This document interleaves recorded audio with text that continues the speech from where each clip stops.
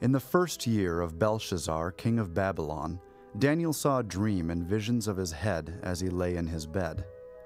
Then he wrote down the dream and told the sum of the matter. Daniel declared, I saw in my vision by night, and behold, the four winds of heaven were stirring up the great sea. And four great beasts came up out of the sea, different from one another. The first was like a lion, and had eagle's wings. Then as I looked, its wings were plucked off, and it was lifted up from the ground and made to stand on 2 feet like a man, and the mind of a man was given to it. And behold, another beast, a second one, like a bear. It was raised up on one side. It had 3 ribs in its mouth between its teeth, and it was told, Arise, devour much flesh. And this I looked, and behold, another, like a leopard, with 4 wings of a bird on its back. And the beast had 4 heads, and dominion was given to it. After this I saw in the night visions, and behold, a 4th beast, terrifying and dreadful and exceedingly strong. It had great iron teeth. It devoured and broke in pieces and stamped what was left with its feet. It was different from all the beasts that were before it, and it had 10 horns. I considered the horns, and behold, there came up among them another horn, a little one, before which 3 of the horns were plucked up by the roots. And behold, in this horn were eyes like the eyes of a man, and a mouth speaking great things. As I looked, thrones were placed, and the Ancient of Days took his seat. His clothing was white as snow, and the hair of his head like pure wool. His throne was fiery flames, its wheels were burning fire. A stream of fire issued and came out from before him. 1,000,000 served him, and 10,000 times 10,000 stood before him. The court sat in judgment, and the books were opened. I looked then because of the sound of the great words that the horn was speaking. And as I looked, the beast was killed, and its body destroyed and given over to be burned with fire. As for the rest of the beasts, their dominion was taken away, but their lives were prolonged for a season and a time. I saw in the night visions, and behold, with the clouds of heaven there came one like a son of man. And he came to the Ancient of Days, and was presented before him. And to him was given dominion and glory and a kingdom, that all peoples, nations, and languages should serve him. His dominion is an everlasting dominion, which shall not pass away, and his kingdom one that shall not be destroyed. As for me, Daniel, my spirit within me was anxious, and the visions of my head alarmed me. I approached one of those who stood there and asked him the truth concerning all this. So he told me and made known to me the interpretation of the things. These 4 great beasts are 4 kings who shall arise out of the earth. But the saints of the Most High shall receive the kingdom and possess the kingdom forever, forever and ever. Then I desired to know the truth about the 4th beast, which was different from all the rest, exceedingly terrifying, with its teeth of iron and claws of bronze, and which devoured and broke in pieces and stamped what was left with its feet. And about the 10 horns that were on its head, and the other horn that came up, and before which 3 of them fell, the horn that had eyes and a mouth that spoke great things, and that seemed greater than its companions. As I looked, this horn made war with saints and prevailed over them, until the Ancient of Days came, and judgment was given for the saints of the Most High, and the time came when the saints possessed the kingdom. Thus he said, As for the 4th beast, there shall be a 4th kingdom on earth, which shall be different from all the kingdoms, and it shall devour the whole earth, and trample it down, and break it to pieces. As for the 10 horns, out of this kingdom 10 kings shall arise, and another shall arise after them. He shall be different from the former ones, and shall put down 3 kings. He shall speak words against the Most High, and shall wear out the saints of the Most High, and shall think to change the times and the law. And they shall be given into his hand for a time, times and a half a time. But the court shall sit in judgment, and his dominion shall be taken away, to be consumed and destroyed to the end. And the kingdom and the dominion and the greatness of the kingdoms under the whole heaven shall be given to the people of the saints of the Most High. Their kingdom shall be an everlasting kingdom, and all dominions shall serve and obey them. Here's the end of the matter. As for me, Daniel, my thoughts greatly alarmed me, and my color changed, but I kept the matter in my heart.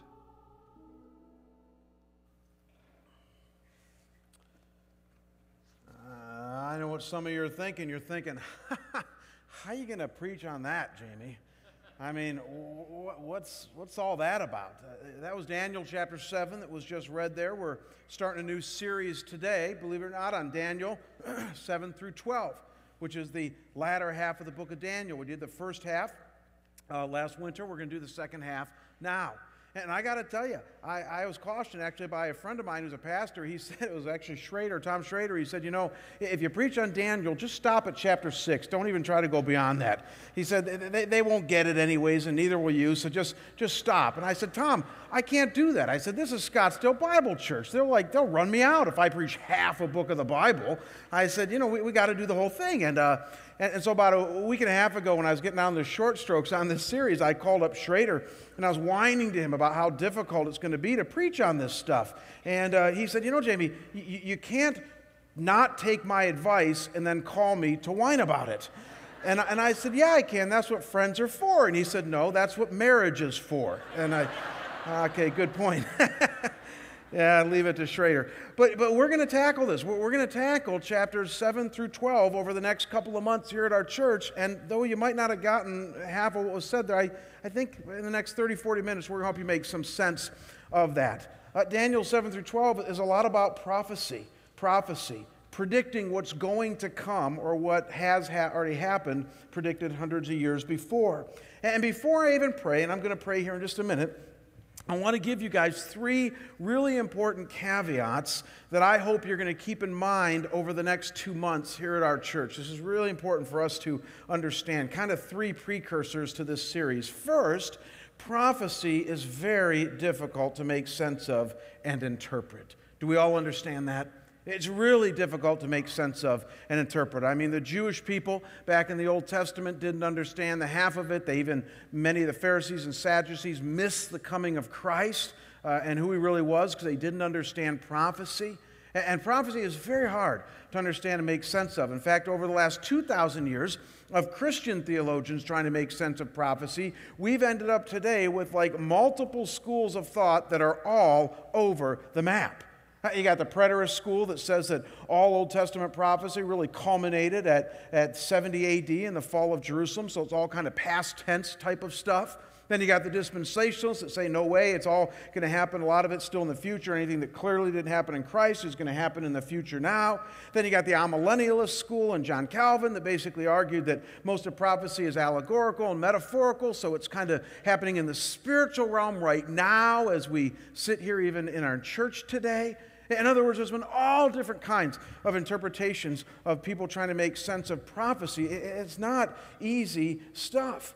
And as a result of this, here's the second caveat I want to give you, and that's that some people believe they have this prophecy thing all figured out.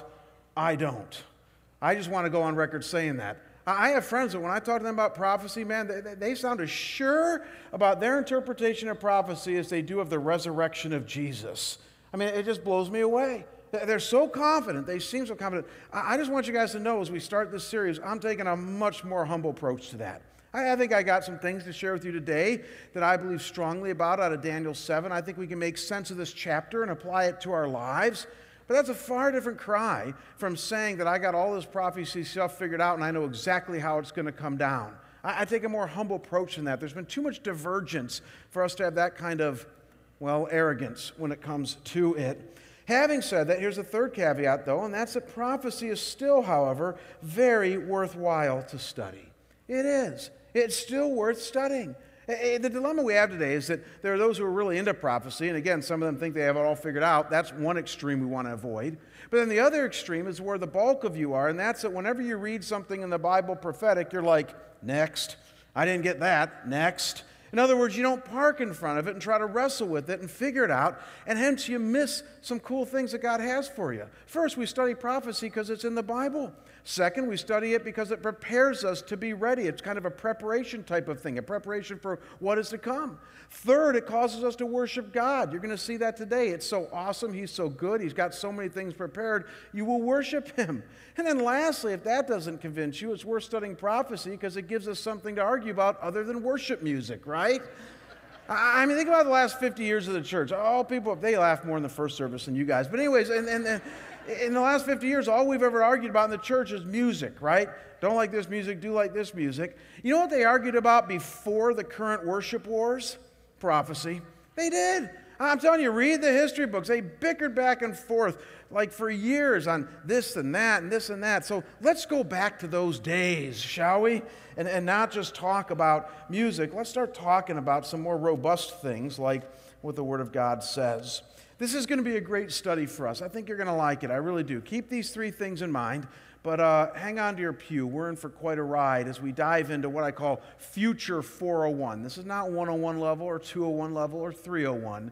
This is the deep end of God's revelation of prophecy. But as you bear with me, I think you'll get a lot out of this, okay?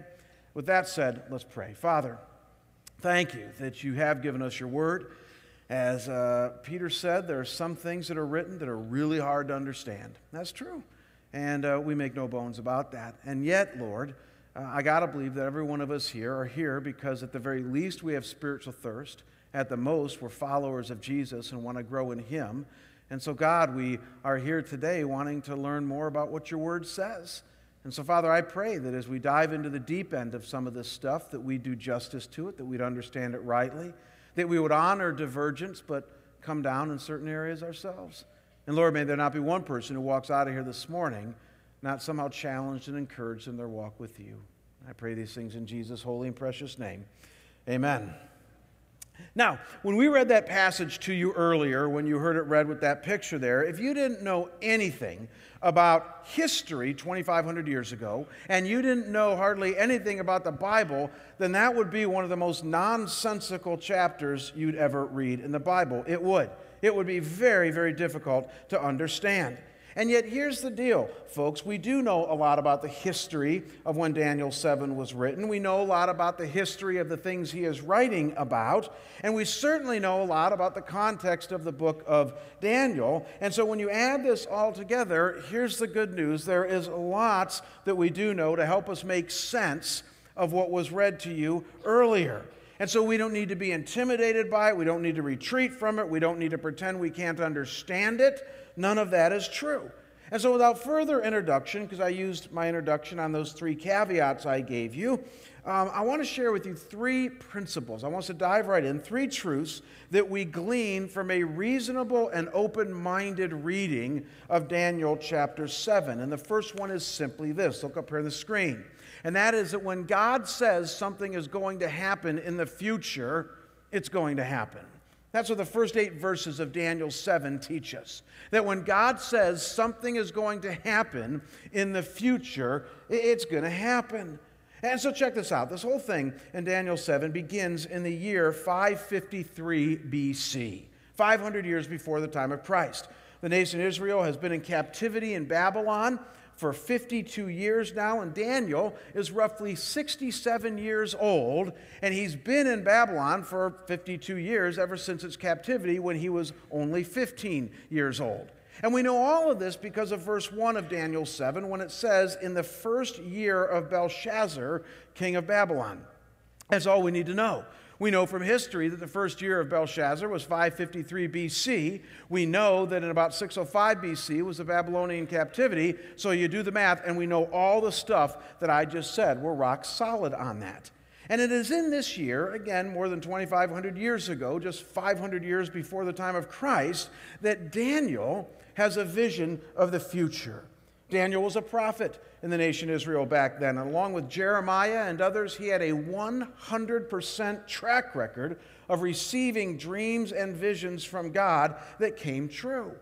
You can read about it in chapters 1 through 6. Nebuchadnezzar found this out the hard way, that when Daniel had a dream or Daniel had a vision, it was from God and it came true. And now here in chapter 7, Daniel has another vision. And in this vision, he sees 4 great beasts described there in verses 1 through 8. He saw a lion, a bear, a leopard, and then a fourth beast so terrifying that it defied any zoological categorization. And we know from our study of Daniel 2, as well as what we're going to see next week in Daniel 8, that these four beasts represent four secular nations that will arise from Daniel's time then and extend over the next 400 or 500 years in the Middle East and in Europe. Don't miss this, folks. These four beasts we know from our study of the rest of the Bible and then from history are going to be four nations that will arise over the next 400 or 500 years. Daniel is predicting this, and sure enough, he was right. Look up here on the screen. Here's what these four beasts represent. The lion with eagle wings is the current, then at that time, Babylonian Empire of Daniel's day.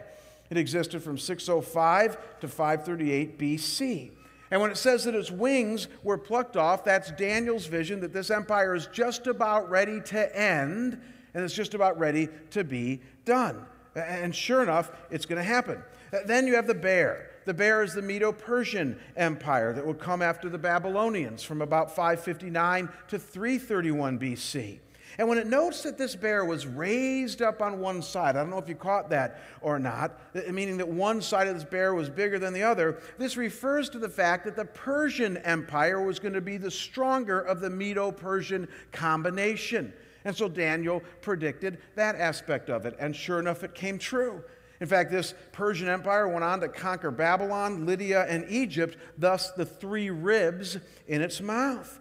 And then next you have the leopard. And this is obviously the Greek Empire from 336 to 146 BC. This is one that most of you are familiar with because you've heard of Alexander the Great, who was the great conqueror with the Greek Empire.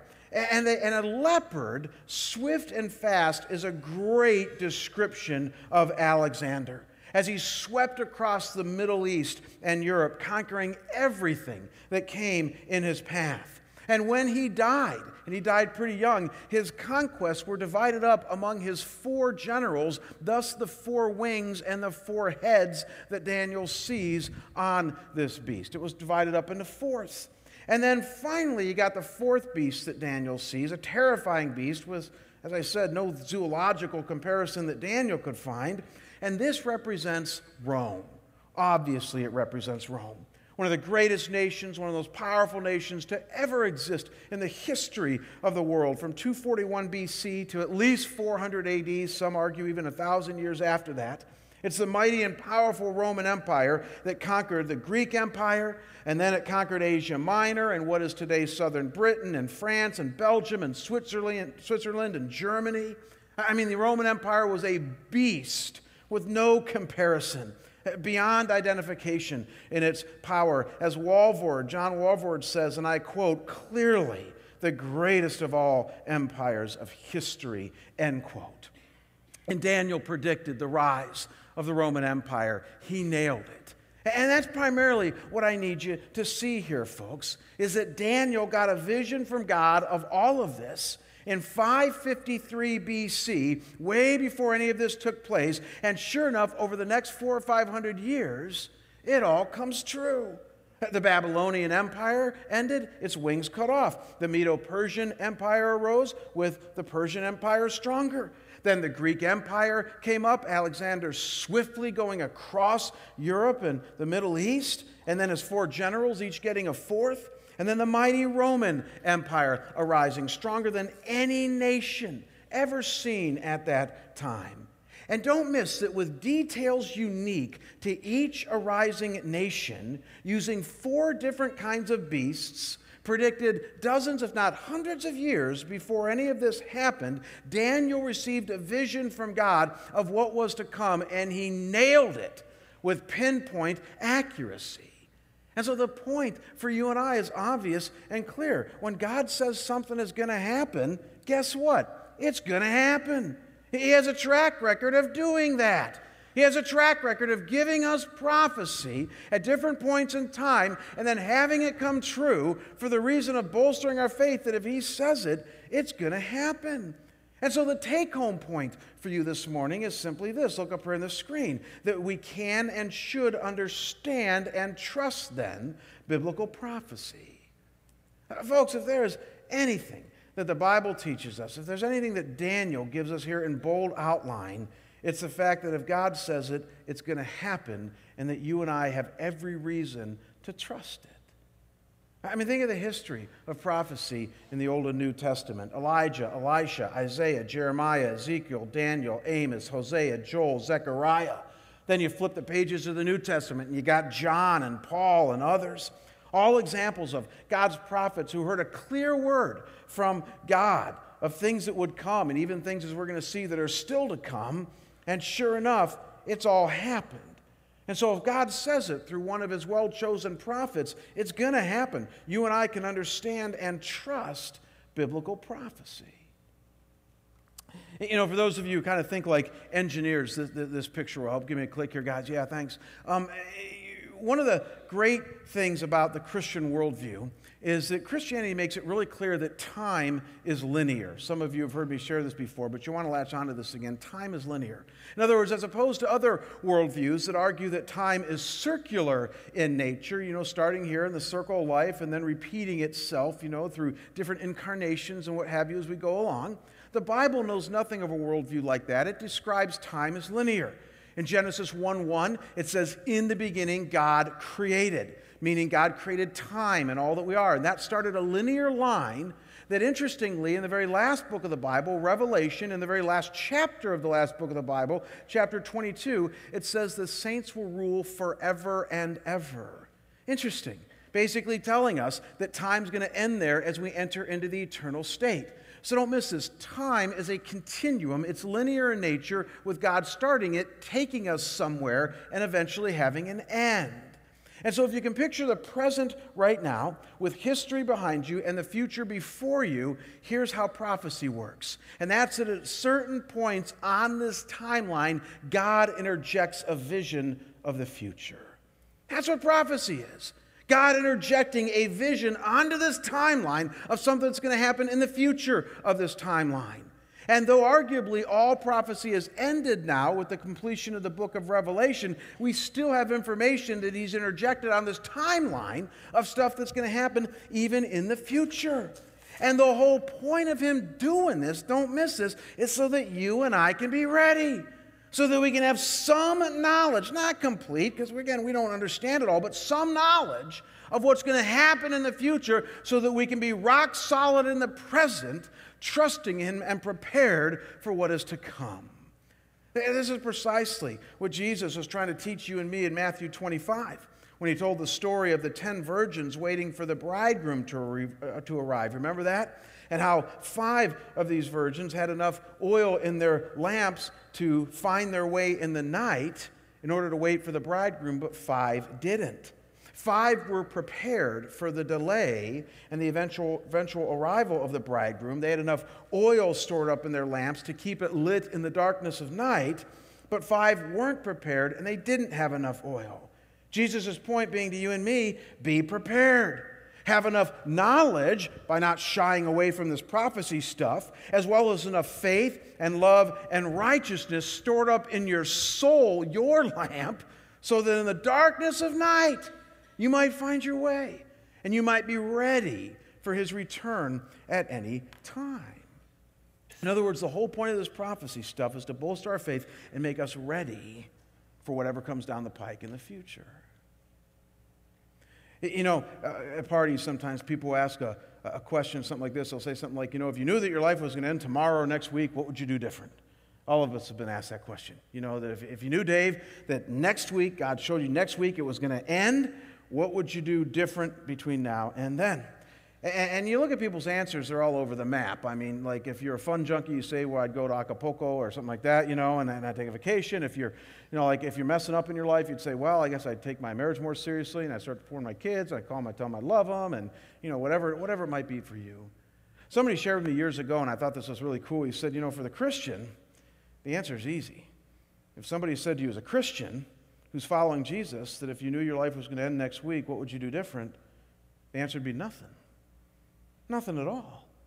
Because if you're a Christian following Jesus now, we're commanded, we're called to be ready at any given moment for his return, to be prepared to have the oil in our lamps. And so arguably, we wouldn't have to do anything different if we knew our life was going to end next week. That's what a reading of Daniel chapter 7, verses 1 through 8 shows us. That God has a good track record of when he says something's going to happen, it's going to happen. So you and I need to respond by being prepared. Now, we're just getting started here. There's more that Daniel teaches us here, much more. And it doesn't have just to do with God's past track record of predicting what is to come and what has come, but it has to do with his future predictability that we need to also bank on. And so here's the second thing that a cogent reading of Daniel 7 teaches us, and that is that we're not done yet. God still has a set plan for our future. I know I said the future there, but personalize it, our future. One of the things Daniel 7 is going to teach us right now here is that God's not done yet. He still has other things planned for our future in our lives. Now, folks, it's this point in our journey through Daniel 7 that I need to be really clear on something, and that is that when it comes to the prophecies that we're going to look at here in just a second, laid out in verses 8 through 14, and then verses 18 through 27, there's been a lot of disagreement and debate as to what these things are precisely referring to when they talk about things that will arise out of this fourth beast, Rome, and all that is to follow. In other words, this is what I was talking about earlier when I said that there's a lot of debate when it comes to prophecy. And you look at all the various interpretations of what we're going to look at right now in the latter half of Daniel 7, and I'm telling you, it's all over the map. The preterist view, which is, again, R.C. Sproul and his buddies, argue that most of this stuff happened at the end of the New Testament church, about 70 A.D. with the fall of Jerusalem. So everything in Daniel 7 is basically past history. It already came to pass. Then you got the amillennial view of Calvin and guys like that basically argue that much of this stuff came to fruition in Christ and that now it's happening in the spiritual realm, in the church and through his people, but not necessarily in the physical realm. And then you got the whole dispensational school. Forget what that word, $10 word, but it basically means those who have such a high view of the Old Testament that if it didn't happen literally and obviously in the time of Christ, then it's going to happen in the future. In other words, all this stuff is still going to happen. I mean, people are all over the map when it comes to their view of the latter half of Daniel chapter 7. Good Bible-believing Christians. This is where a lot of the disagreement comes in. And the key for you and I is that somehow we need to look at this, land on some things, and make some discernments for our own lives. And that's precisely what I want to help you do right now. Now, the key to making sense of this part of Daniel's prophecy is to focus on, wrestle with, and eventually come down on 5 key aspects of Daniel's vision here in the latter half of this chapter. And here are the 5 aspects you and I need to wrestle with very quickly right now. And that is the vision of the 10 horns, the vision of the little horn arising out of the 10 horns, the vision of the Son of Man coming in the clouds of heaven, the vision of the ancient days sitting on the judgment throne, and then whatever it means in verse 18 when it says that the saints are going to receive the kingdom and possess the kingdom. Listen closely, folks. How you interpret and make sense of these 5 aspects of Daniel's vision here will absolutely determine what you will eventually see this passage as saying about the future of this world and of God's people as well. And so what I want to do rather quickly here is walk you through each of these 5 aspects, share with you some of the main options, and then share with you what I have concluded and why. And I'll just warn you right now, I'm going to lose some of you right now. You're saying, well, you lost me 10 minutes ago. That's another story. But I'm going to lose some of you right now as we walk through this because this is definitely Future 401. This is definitely not for the faint-hearted. I'll bait some of you. This is only for men. And so I'd like you to try to stay with me. But if you get lost in all of this, don't panic. We're going to cover some of this in weeks ahead. And I'm also going to pull it all together in just a few minutes here, okay? So here we go. First, the 10 horns. It says in verse 8, when describing the fourth beast, Rome, that it had 10 horns. And then in verse 24, it gives us a little bit more information. It says that these 10 horns are 10 kingdoms that will arise from this fourth beast, Rome. Now, some scholars see these 10 horns as simply referring to the 10 leaders of Rome ruling around the time of Christ. The 10 kings or Caesars from Julius Caesar up through Domitian. And so for them, these 10 horns have already come and gone. But then on the other end of the spectrum, you got the dispensationalist school of John Walvoord and his contemporaries that see these 10 horns as future secular kingdoms that are going to arise in the last days. In other words, these are going to be 10 future kingdoms that are eventually going to come in our future, signaling the end. And then a third view is that these 10 horns symbolically represent all the cumulative power in the secular realm that will exist from the time of Rome until Jesus' return. They're symbolic for all of secular power, 10 being a cumulative type of number. And I got to tell you, I tend to favor interpretation number 2 or 3. Though all of these have biblical merits, I tend to lean to the second or third option that the 10 horns represent either the cumulative power since the time of Rome, even up through the present day, or 10 actual kingdoms that will come with power in the last days.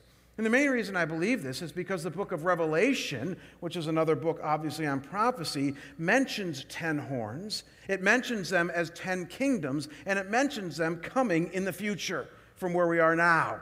And so it's hard for me to believe that this stuff has already been fulfilled. And so the 10 horns are 10 future kingdoms, secular kingdoms, that will arise, or cumulative power of all the secular kingdoms from the reign of Rome up until present day and even till the end. That's where I come down on this. Now, hang on to that. Let's focus on the little horn. It says in Daniel 7:8 that another horn, a little horn, will arise from these 10 horns. And then in verses 24 and 25, it says, and another shall arise after them, the 10 kingdoms, and shall be different from the former ones, and shall put down 3 kings. He shall speak words against the Most High, and shall wear out the saints of the Most High, and shall think to even change the times and the law.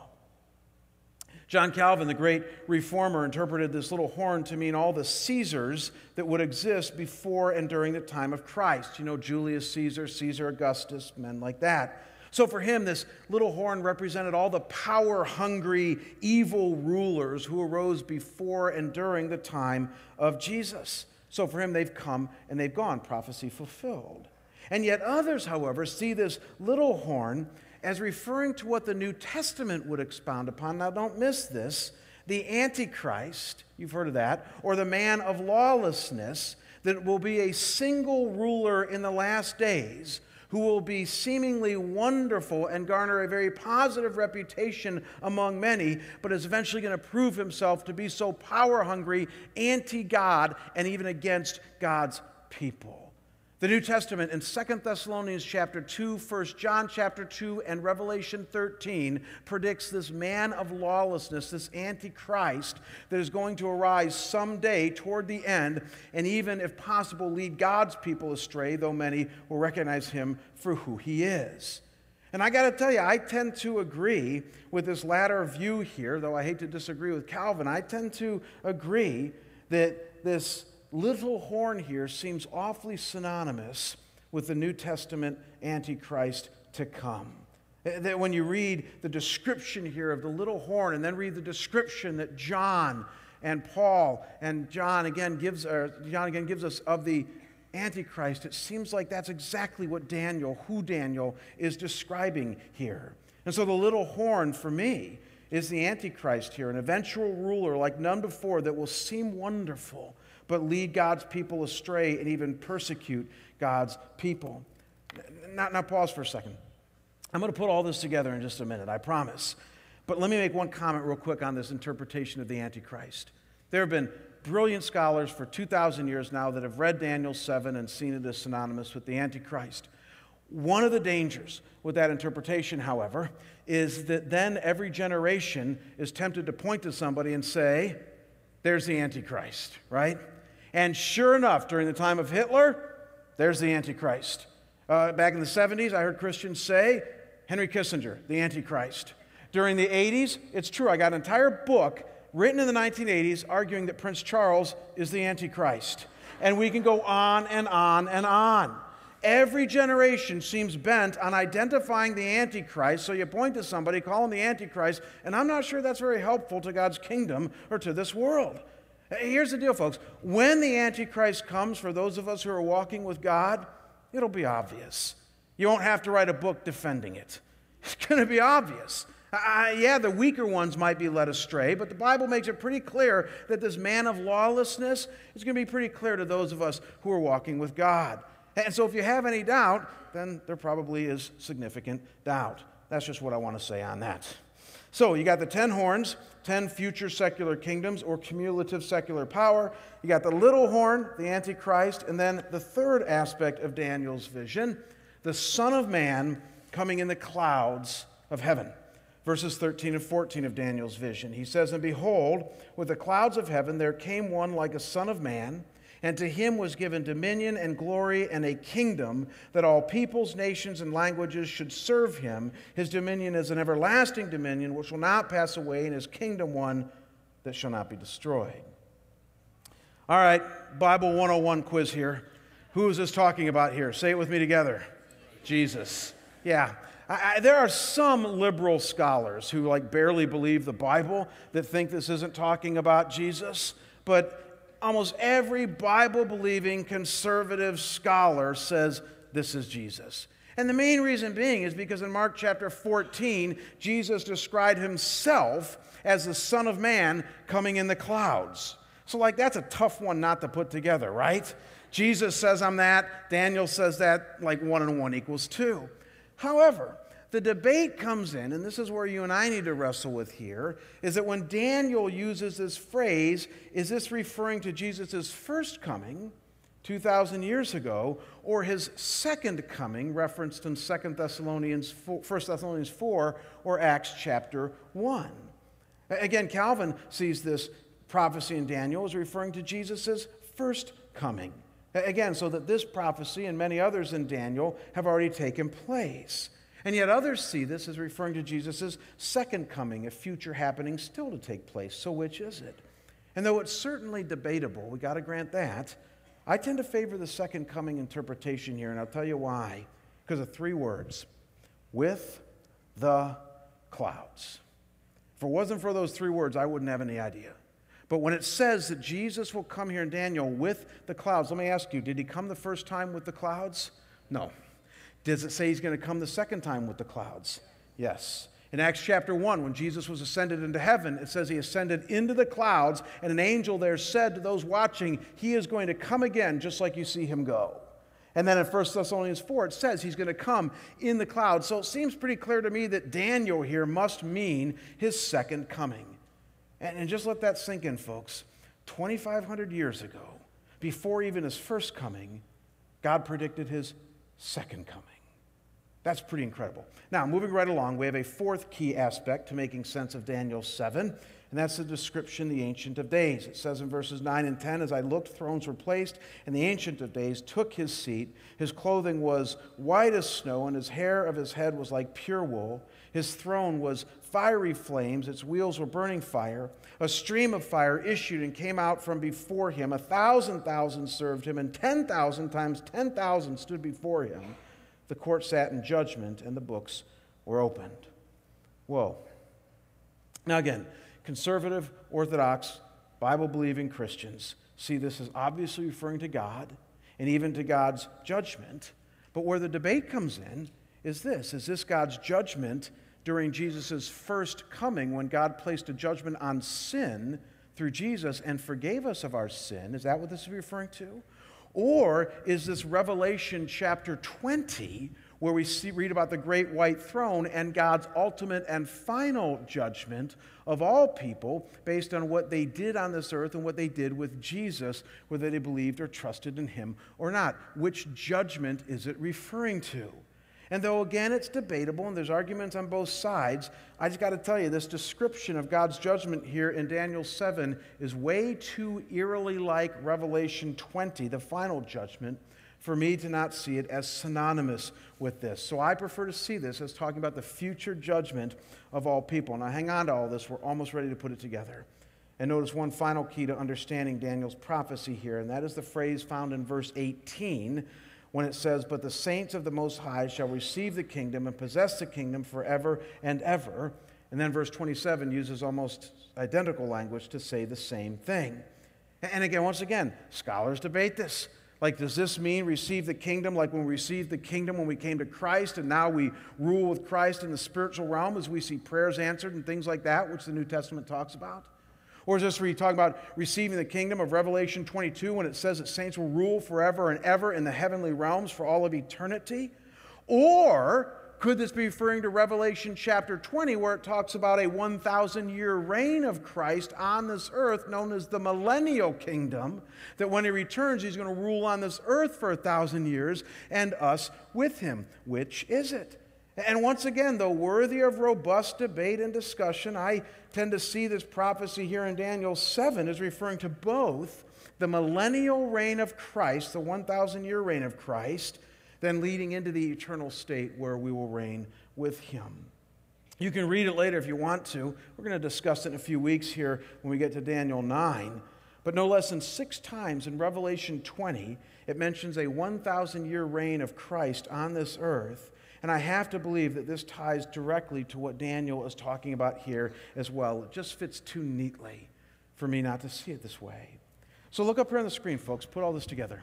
You got the 10 horns being the cumulative power of secular power up until Rome, up until the time when Christ returns, or 10 future kingdoms. You got the little horn, which is the Antichrist to come. You got the Son of Man coming in the clouds, Jesus' second coming. You got the Ancient of Days, God's final judgment on humanity. And then you got saints receiving the kingdom, the millennial kingdom, leading into the eternal state. And when you add all of this up together like this, you begin to get a pretty clear picture of God's future and predictable movement and plan for this world and his people. Look up here on the screen. This is how it all fits together. 3 things that it's saying here. First is that we can expect a continual rule of secular power up until the end. Man, for some of you this morning, if you don't hear anything, hear that. That one of the things the Bible makes clear is that there will be a continual rule of secular power up until Christ comes to set things straight. 2 Timothy chapter 3, verse 13 says that in the latter days, men will go from bad to worse. In other words, the Bible does not paint a picture of things getting better, but a picture of things getting worse as time goes along. I know it's not good news, but it's reality. It's what the Bible says is going to happen. And sure enough, in our culture, we've been seeing even more and more of that, right? The Bible says this world is not our home. We're just passing through. We're strangers and aliens here. Don't get too comfortable. Why? Because this world is turned over to one that is not of God, the evil one, and secular power is going to reign. Now, that doesn't mean that we shouldn't fight for morals. We shouldn't fight for values. Of course we should, because we can see seasons where we make a dent. But at the end of the day, recognize what the Scriptures are saying, and that's that those 10 horns and that single horn, things are going to get worse. And that leads then to the view of the Antichrist, that 2 Thessalonians, 1 John, Revelation 13 make it clear that at some point, there's going to be a ruler who leads lots and lots of people astray, a whole world ruler that would lead people astray. But those 2 things are just the beginning of the end, where things get tremendously better. That Christ is going to return, that when he returns, he's going to set up a kingdom on this earth in which he rules in, Revelation 20. Then after that, there will be a judgment of all people, and then an eternal state where those that know him will spend eternity with him without temptation, without pain, without trouble, without trial, in the blissful presence of God. This is what I believe, folks, Daniel is laying out for you and me, confirmed by many other passages, that it's going to get worse, but it's going to end glorious. That's why the prophet Joel called it the great and terrible day of the Lord. It's great in one sense. It's also terrible in one sense. It's what the Scriptures are predicting for the future of this world.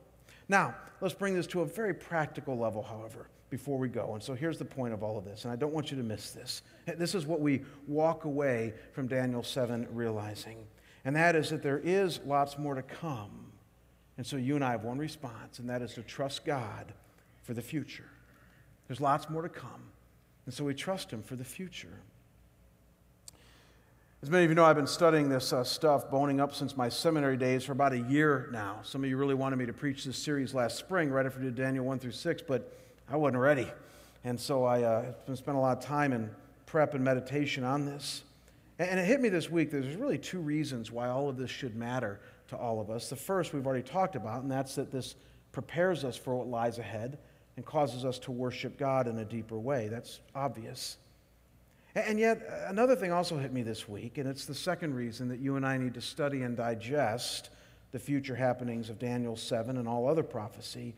And it's simply this, that one of the things we realize when we realize what is to come is that if God can be in such control of all the big events, I mean, think about it. If God can be in so much control of this world that he knows about reigning secular power, he knows about an Antichrist to come, he knows about his millennial kingdom, he knows about a judgment, he knows about the return of Christ, he knows about an eternal state. If God can be in such huge control of all of that, then what hit me this week is that certainly he can be in full control of your life now, and certainly you can trust him now with all of your problems and concerns.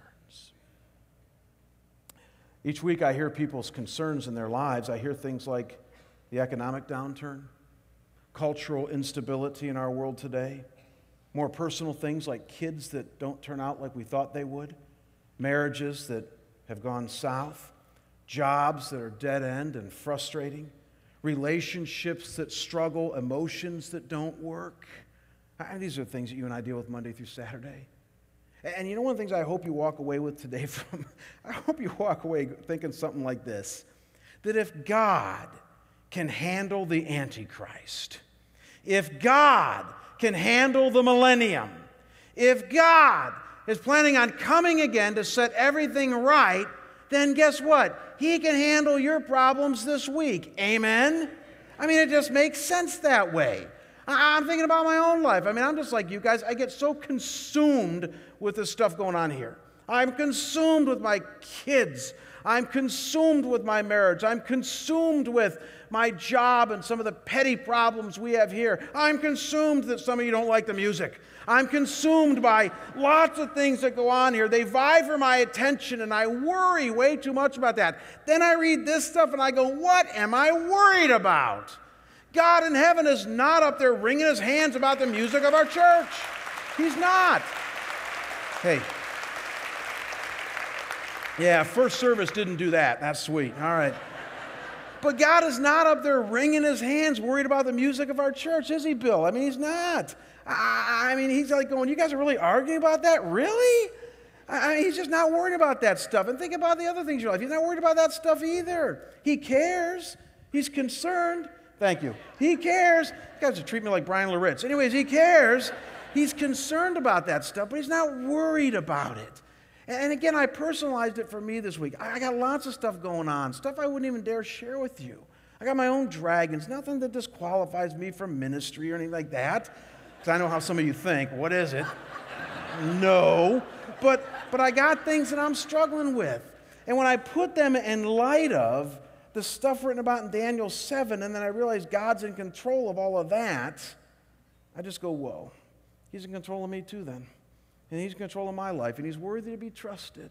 And that's how I walk away from Daniel 7. We got a lot of stuff we're going to talk about in this series, and all of it's going to be very practical. You're going to have to put your thinking caps on. You're going to have to bear with me as we plow through this stuff. But as you do that, you're going to get to the end with some really practical stuff that will do nothing but bolster your faith.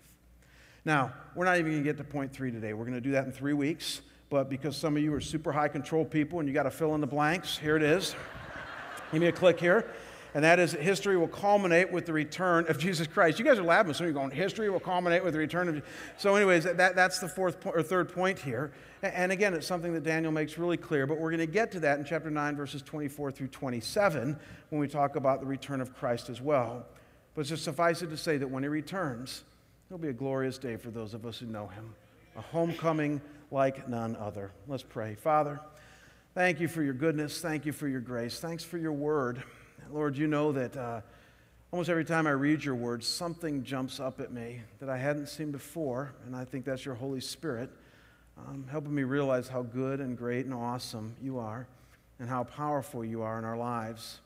And Lord, our response is to do nothing but trust, to trust and lay our lives down, as we talked with the men last week, to abandon our lives to you is the response you would have. And so as we go to the communion table now, as we go to celebrate this first coming of Jesus, I pray, God, that you would do nothing but continue to strengthen our faith and our trust in you through this act of worship. God, continue to surprise us with joy through the latter half of Daniel. May we learn things we didn't know before. May we trust you in ways that we haven't before. And we pray this in Jesus' holy and precious name. Amen. Servers are going to come forward right now and serve you the communion elements. As many of you know, we're celebrating now the first coming of Jesus Christ, where he bought us forgiveness of our sin. He's allowed us to come to God now in full confidence of faith, and our prayers are heard and his presence is real. So I would ask you to take these elements, go ahead and pass them out, guys, and hold them, and I will lead us all in partaking together. Jennifer is going to sing a song for us during this time to help your heart worship and focus on him.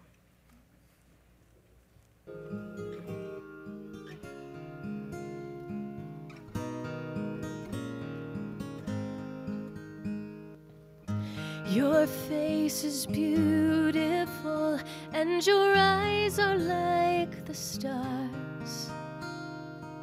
Your gentle hands have healing there inside the scars.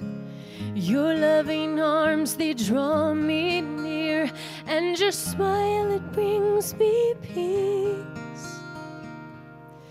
Draw me closer, oh my Lord, draw me closer, Lord, to thee. And captivate us, Lord Jesus. Set our eyes on you. Devastate us with your presence falling down. And rushing river, draw us nearer. Holy fountain, consume us with you. Captivate us, Lord Jesus, with you. And let everything be lost in the shadow, in the light of your face. Let every chain be broken from me as I'm bound in your grace. For your yoke is easy, your burden is light. You're full of wisdom, power, and might. And every eye, oh, they will see you. Captivate us, Lord Jesus. Set our eyes on you. Devastate us with your presence falling down. And rushing river, draw us nearer. Holy fountain, consume us with you. Captivate us, Lord Jesus, with you. Oh, well, captivate us, Lord Jesus, with you. Oh, captivate us.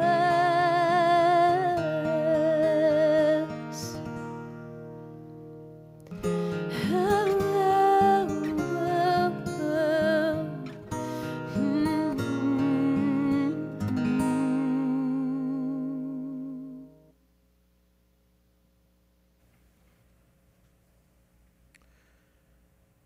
Can you imagine living in Old Testament times? Can you imagine living under the law of Moses? Some of you have read it. New Testament says that the law was a taskmaster given to point us to Christ. So everybody lived in the Old Testament longed for something you and I now have. Everyone that lived in the Old Testament longed for the day that they wouldn't have to go through some sort of sacrificial ritual on a yearly basis, if not more often, in order to atone for their sin, to somehow be right with God. They longed for the day that God would show up and draw them to himself in personal intimacy through an eternal forgiveness of sin. It's exactly what happened when Jesus came the first time. There's no doubt.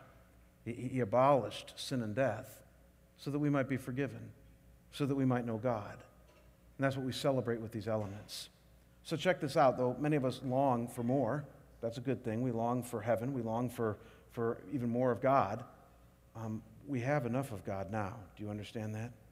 Scriptures use the word sufficiency. We have the sufficiency now in the Word and in the living Word, Jesus, for all we need to live life now on His terms. I hope you can get in touch with that today. On the night that Jesus was betrayed, He took the bread that they were eating and He broke it. He said, "This is my body. It's going to be given for you, and I want you to eat in remembrance of me."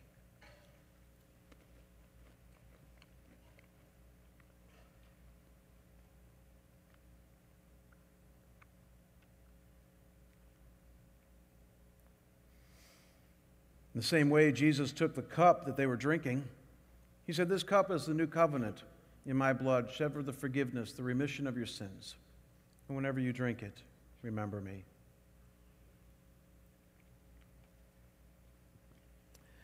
God our Father, as we go now in the name of your Son, Jesus Christ, my prayer is that we go remembering his first coming, longing for his second. God, may the truths that we understand in your word do nothing but bolster and deepen our faith, our resolve, our trust, and our following of you. And so, Lord, until we meet again, would you give us a deep sense of your presence and power from your Holy Spirit? And we pray these things in Jesus' holy and precious name. And all God's people said together, amen. God bless you. We'll see you next week.